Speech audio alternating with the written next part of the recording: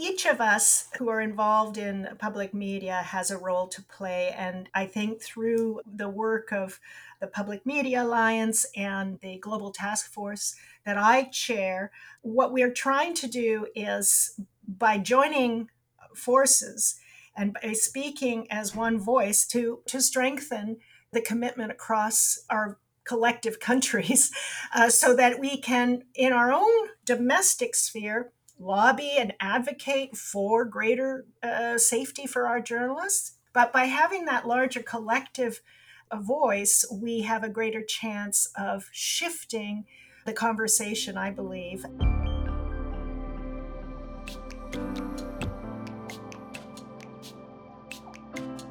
Media freedom is under threat. Physical and digital attacks on journalists, impunity for the perpetrators, the internet a new and powerful tool to curb access to information, legal and digital harassment used by governments to intimidate. In the previous episode, we examined the state of media freedom and how there are now more threats to journalists and media organisations than ever before. In this episode, we look at what's being done about it. Effectively, what the Media Freedom Coalition did and does is try to embarrass other governments when abuses of media freedom happens. It's an effort which is uniting historic foes. It's one subject where we all agree. That's not always the case between public and private media, but on this one, everybody came forward. But with media freedom increasingly in decline around the world, it's evident more is still needed. We can make changes, but we need the society to be in our side, on the side of being able to exercise the right to freedom of expression. I'm Harry Locke, and from the Public Media Alliance, this is Media Uncovered. I was a journalist myself in the past, and I can tell you 20 years ago, you would have never listened to a podcast like this one, or read an article in a newspaper, or anything related to this issue. Silvia Chocarro is the Global Head of Protection for Article 19. We heard from her in the previous episode. There was just no information about threats against media freedom and attacks against journalists. And there was also in this idea that journalists or media, they don't talk about themselves. We are not the news. But yes, we are the news sometimes, and we have also to talk about it. And so I think there is more information than ever, and people are more aware than ever that this is happening. One of her criticisms about efforts to improve media freedom in the past has been the absence of the media industry itself dutifully and substantially reporting on the attacks that they themselves are facing. This responsibility instead has long come down to civil society groups such as Article 19, who have been working to raise the profile of attacks to media freedom. So what is it that civil society groups actually do? When it comes to the protection of journalists, for example, we work on prevention, protection, and prosecution. Prevention is enabling a safe environment for journalists to do their job freely and safely. This first P is fundamental because it's the work that is going to allow for attacks not to happen again in the future. It's creating the structures that are going to enable that environment. Just for example, last week, the Human Rights Council, which is the body of the United Nations that is monitoring and providing recommendations and where the states commit to protect human rights, there was a resolution on the safety of journalists. We did a lot of advocacy and we were able to support the resolution in a way that now the resolution includes commitments by states. The states have committed in that resolution to address, for example, legal harassment against journalists. The other side of that work is, okay, but those international standards are useless if they are not effectively implemented at the national level, right? We do work at the national level to put pressure on the states, or we work with the parliaments, with the governments, to make sure that those standards are implemented at the national level, either through legislation or through public policies. Then we have the second, protection. It's about minimizing the impact of the attacks. So In there, what we do is, for example, we document attacks against journalists. We also do protection trainings for journalists. And in some cases, we do provide some legal or emergency support for them. And then the 3Ps, prosecution and remedy. You have to hold accountable to those that are actually attacking journalists, and that is prosecution and remedy. And that is a circle, because obviously if people are not prosecuted, there is impunity, which means I can continue to attack journalists because in any case, nothing is happening to me.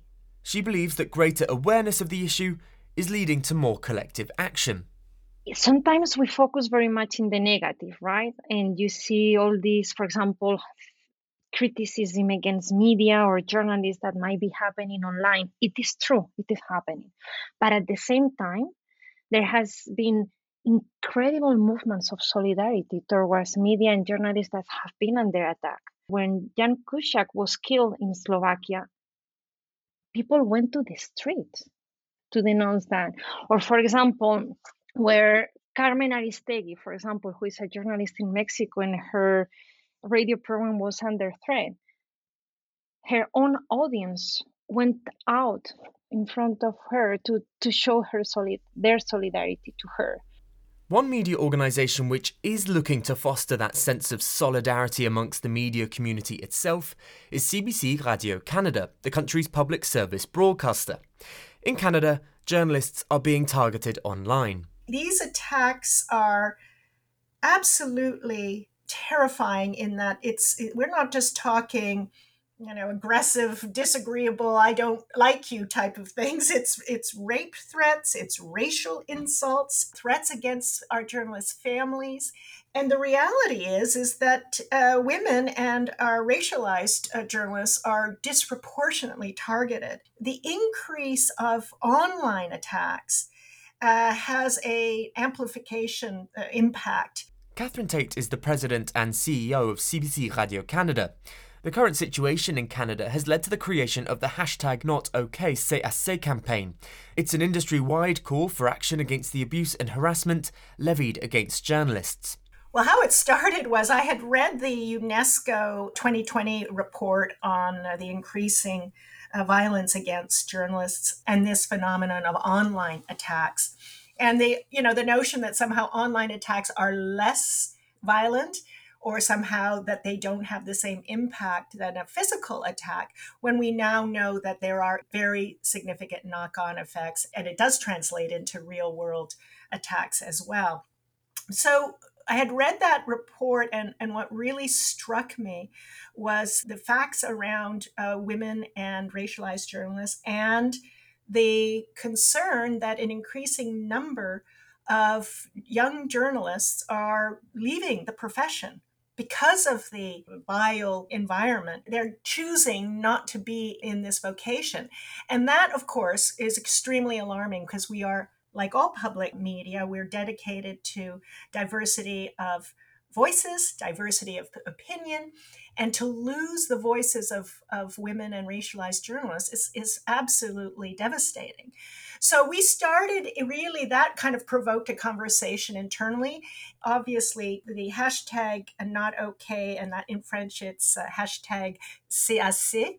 The idea there was to really galvanize a conversation around what is going on, and to initially engage with private news organizations in Canada, and to really come together. And I have to say, it's one subject where we all agree. That's not always the case between public and private media, but on this one, everybody came forward. We held a 2-day forum with journalists and specialists in the area talking about online harm. We launched a survey within Canada to really get a measure of how serious the problem is. And I think the number was over 72% of the journalists that responded to that survey said that they had been the victims of online attacks of some sort. We also published a newsroom guide for managing online harm within our organizations. And that was, again, a very collaborative effort from editors and managers across all the news organizations to talk about how do you support your journalists before they might be exposed to attacks and then after. And that has been, I would say, it's comforting that our journalists know that we're taking the subject seriously. Have we solved the problem? No. So the next piece of work really is about how do we actually stop the online harm? And that's the bigger, thornier challenge that lies ahead. But you have seen some positive improvements or some changes, at least, I guess, organizationally, but with the journalists as well? Journalists are a very peculiar breed in the sense that they, journalism has a kind of a thick-skinned, stiff upper lip legacy. And what we're really saying is it's okay to talk about the suffering. And so internally, we have more support mechanisms. We're actually looking at whether or not our benefits, our health benefits, can cover some of the support that's required. So yes, all of that is positive, but the real work is how do we get public security agencies, the police, to recognize the problem? And that's a much bigger challenge because in our country, in Canada, the actual policing occurs at the municipal and provincial level. So we got challenges around that, though we are in dialogue with the police now, with RCMP and public security officials to try to bring attention to the issue. So for example, if you have been the target of an online attack, you, the journalist, would have to call the police yourself and file the complaint. We want to be able to, as a corporation, file that complaint on behalf of our journalists so that we're not forcing journalists to go into a police station and, quite frankly, oftentimes be dismissed or even belittled because an online attack is not a physical attack. So we are really working hard on improving the awareness amongst the policing authorities on the very clear, significant harm that these online attacks are causing. So that's point number one. The other piece of the equation is, of course, working on the social platforms themselves. And again, at the most senior level, myself and some of my colleagues have been meeting with the platforms, whether it's Facebook or Twitter, to try to actually force their hand in living up to their promise. Each one of the social platforms does actually have policies around online hate. The problem is their thresholds for determining what is actual harm are not sufficiently implemented, or by the time they remove the content, it's too late, the harm has been done. So those are the kinds of things we're working on. How much has the campaign been, have you managed to sort of have those conversations and I guess raise the awareness on a greater level through the fact that this isn't CBC acting by itself, but as you say, you've managed to partner up with Canadian private media as well. So has that elevated the seriousness and the urgency of the campaign itself? Oh, absolutely. And I'm very, very pleased that we were able to extend the conversation with the launch of what is called the Brussels Declaration, which is a call for journalist safety and media freedom, unveiled at the Public Broadcasters International Conference in Brussels last year. So that was an extremely important effort in the sense that we were able to get over 30 countries to sign on to the principle of journalistic safety standards and this work that we're trying to do. There is no doubt that this is a global phenomenon. We've seen increasing number of journalists being killed, and that's just one part of the story. The online attacks are fast and furious, and they are equally harmful to the health and well-being of people who are really on the front lines for democracy. Let us be clear. The purpose of online harm is to intimidate journalists and to try to force them to shut up. And that is coming from players who do not support the fundamental role of journalists holding truth to power. CBC Radio Canada's leadership on this issue of journalist safety, both national and international, is an excellent demonstration of the role that media organisations can play in being an advocate for themselves. As Silvia Chocarro says, it's a role which organisations have historically shirked. But media organisations and civil society can't do it by themselves. They also need engagement from tech giants and social media platforms. This comes with its own complications. As you said, this is going to take buy-in not just from public-private media, but also from social media firms themselves. And I guess very topical at the moment would be the ownership of these tech giants. So how much is that a concern to you in terms of this campaign and progressing when these takeovers happen and all of a sudden it seems like these social media giants, the different directions that they're taking, might actually expose journalists to even greater harm? How much does that concern you? It's the deepest concern, and it's not just who owns the platform. I would say it's the foundational principles of the platforms, which are to increase traffic for commercial purpose. I had the pleasure of attending a talk by Frances Haugen, renowned Facebook whistleblower here in Ottawa.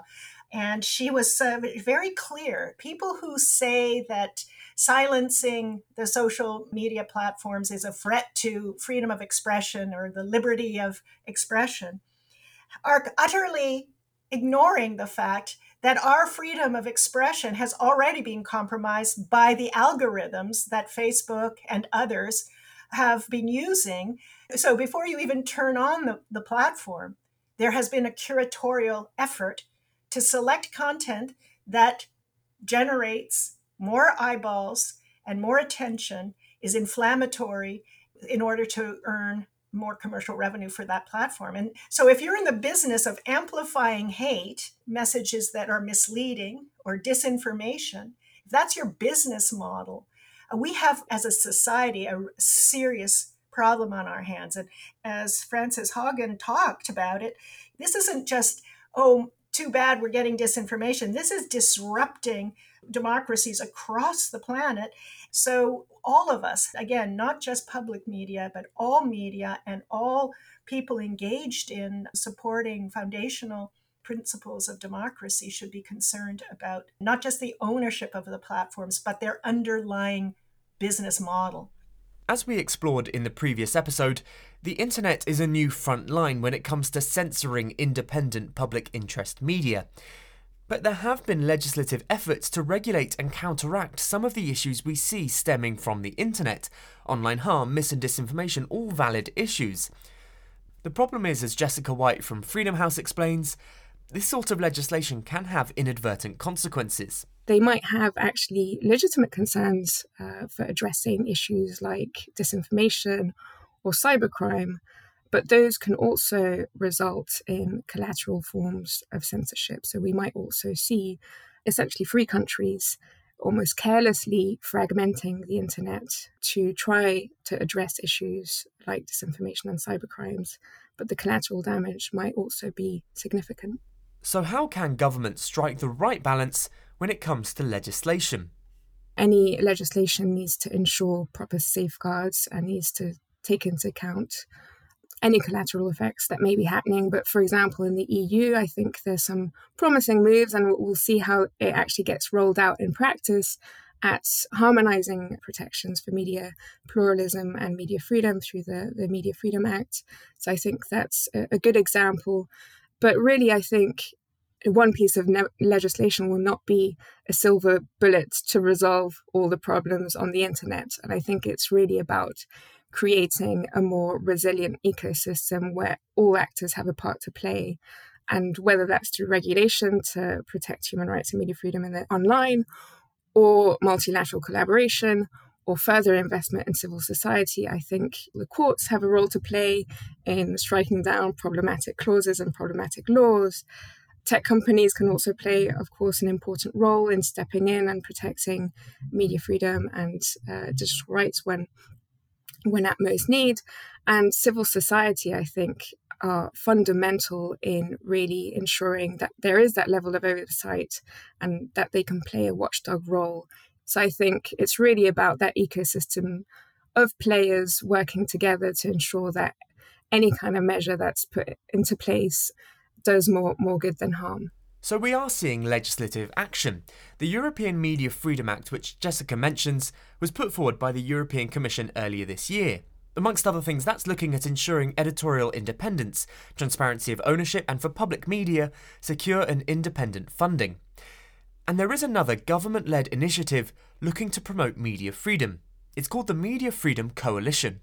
My name's Martin Scott. I'm a lecturer in media and international development at the University of East Anglia.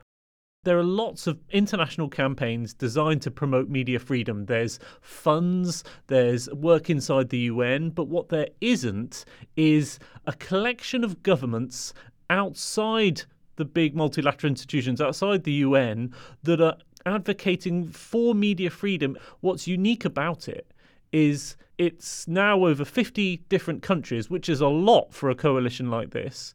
These countries are represented at the highest political level, so primarily foreign ministers. And that's its big USP, its big advantage, is it has high-level political clout from lots of different countries. The Media Freedom Coalition, or MFC, was established in 2019 by the UK government's then Foreign Secretary Jeremy Hunt. But so far, the MFC has perhaps not been as successful as it was initially hoped. In the Media Freedom Conference held in Estonia earlier this year, Martin presented to the delegates on why that might be. I spoke with Martin about some of the challenges facing the MFC and what positive impact on media freedom it could still have. What Jeremy Hunt wanted to do was to bring together foreign ministers to lobby other governments to what he repeatedly referred to as raise the cost of imprisoning journalists, raise the cost so that effectively what the Media Freedom Coalition did and does is try to embarrass other governments when abuses of media freedom happen. So I guess that apart from bringing together lots of governments who signed a pledge in order to join the Media Freedom Coalition, they signed a pledge to say we will uphold media freedom. They also, the most obvious public thing that they do is publish statements condemning abuses of media freedom. That's mostly what it looks like, is a collection of now nearly 30 public statements condemning abuses of media freedom in Yemen, Uganda, the Philippines, Venezuela, Russia, China, etc. So there are 50 states that have signed up, but would it be fair to say that not all of those 50 states themselves would have the best record when it comes to media freedom, and does that compromise the coalition in its sort of integrity? Yeah, so this is one of the long-standing issues, is do you let in members who don't have the best media freedom records in order to incentivize them to improve, or is there a carrot and stick, or do you wait till they improve? Does it reduce the legitimacy of the coalition? I think the coalition has taken a kind of midway approach. There are members inside the coalition who don't have very good media freedom records but have promised to and are showing signs of improvement. However, probably the biggest criticism of the Media Freedom Coalition is what happens to those countries that you do let in who show signs of improvement as a kind of incentive to change when perhaps they have a change of government and they no longer support media freedom. If we look at the positives, where are they, making real strides? I think you could characterise the success of the Media Freedom Coalition in its potential. It has the capacity to do good things. It's got powerful governments in it, a lot of powerful governments in it. It's got a relatively diverse range of governments in it who are making a reasonable number of quite strongly worded statements about other powerful countries. And so on the face of it, that's good. And also, if you want a convening point to kind of lobby these governments to improve their press freedoms, you've got them all in one room. Maybe I just say a few things about how it's not delivering. Despite the fact that they are writing quite strong statements about important media freedom issues, these statements get very, very little publicity. They're often published late after the incident has happened. They're often not signed by as many members as perhaps they should be. And no one knows about them. They're not publicised. There is no effective communication strategy. This is kind of documented in our research. Apart from the initial conference, just how poorly publicised it is. So a critical statement condemning abuses of media freedom is just not heard. So does it have any impact if no one hears it? Does that matter if the statements are going direct to the Minister at Fault's office? And do you know if that's happening? Because ultimately, press coverage is great, but actually the right way of doing it is actually to make sure that the minister or that the government at fault here, the perpetrators of these abuses of media freedom, are the ones receiving it. Yeah, spot on. It depends what the theory of change of the Media Freedom Coalition is. States care about their reputations, and that's what the Media Freedom Coalition can do. And that was what Jeremy Hunt initially thought the purpose of this coalition should be. It's about foreign ministers embarrassing their counterparts. So yes, you're right, you could see these statements, as long as they're read by the people you want them to be read by, working. Is that the function of the Media Freedom Coalition? Or is it to raise the profile of the issue of media freedom amongst the general public, in the media, amongst governments, make journalists feel supported? And I guess one of our recommendations of our report is to decide that.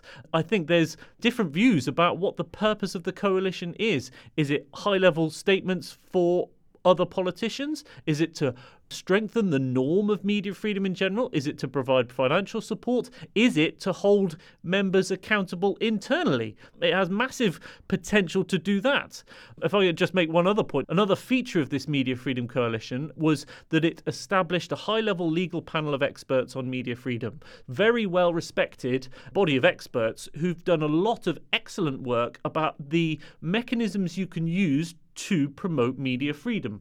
Beyond making statements, you can provide visas for journalists at risk. You can use sanctions. They've written these detailed reports about how exactly governments can do this. And another of our criticisms is that the response to these reports so far has been, in almost all cases, not enough. And so that's what I mean by theory of change. The coalition itself needs to decide how it thinks its work is promoting media freedom and then do it. You've spoken a lot about, I guess, its inherent flaws and where it is perhaps still unsure of what it should be doing. Do you think these concerns of yours are being addressed, will be addressed? Because, 9 months ago you published this report. They've had time to think about it and make some changes. So we made a series of quite technical recommendations about how it should work better. What's it trying to achieve? What are the criteria for being a member? How do you expel members if they should be expelled? How are you going to make sure that there is more attention to the strong public statements that you make? How do you decide which statements to make? There are many violations of media freedom, so how do you decide which ones to choose, or which ones to make public and which ones to work behind the scenes? How do you work in country? And so we made a whole series of technical recommendations, but your question was, is it doing those things?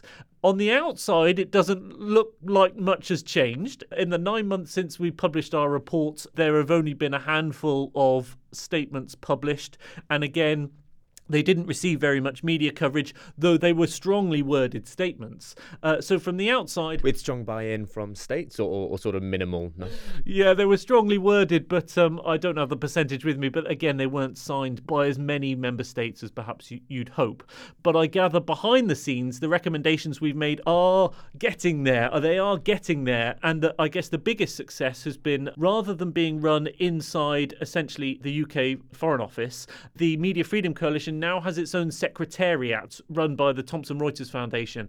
This is a good idea. It means that it finally has capacity to hire someone who can do the social media and the communication strategy, that can make sure that everyone's on board, that can plan the next conference, that can encourage more states to sign it, that can decide on the theory of change. So I think we're more optimistic than we were, because by the time of the next conference, I would strongly hope it has a better communication strategy. It's worked out how it imagines it is going to have change, and it'll hopefully have expelled members, or at least made a statement about members who are no longer respecting media freedom.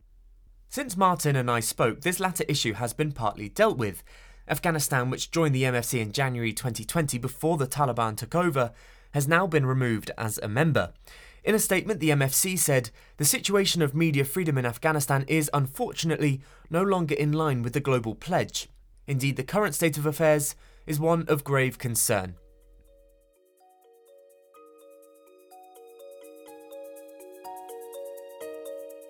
What we see from these examples addressed in this podcast is how the efforts going into improving media freedom and tackling head-on the threats it's facing are being addressed at all levels. Media organisations recognising the seriousness of the issue and giving it the space it deserves. governments calling out abuses by their counterparts and acting to give media legislative protections, or civil society continuing to monitor, raise awareness, and hold perpetrators to account. And that ecosystem is what's needed if the decline of media freedom is to be arrested.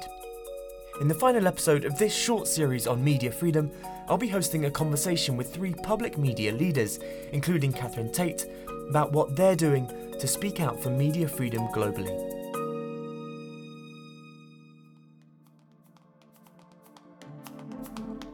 Thanks very much to my guests, Catherine Tate, Martin Scott, Sylvia Ciccarro, and Jessica White. Thanks to Tom Brazier, Rachel Still, and Lucas Thompson for the music. Please subscribe to the podcast and share with friends and colleagues.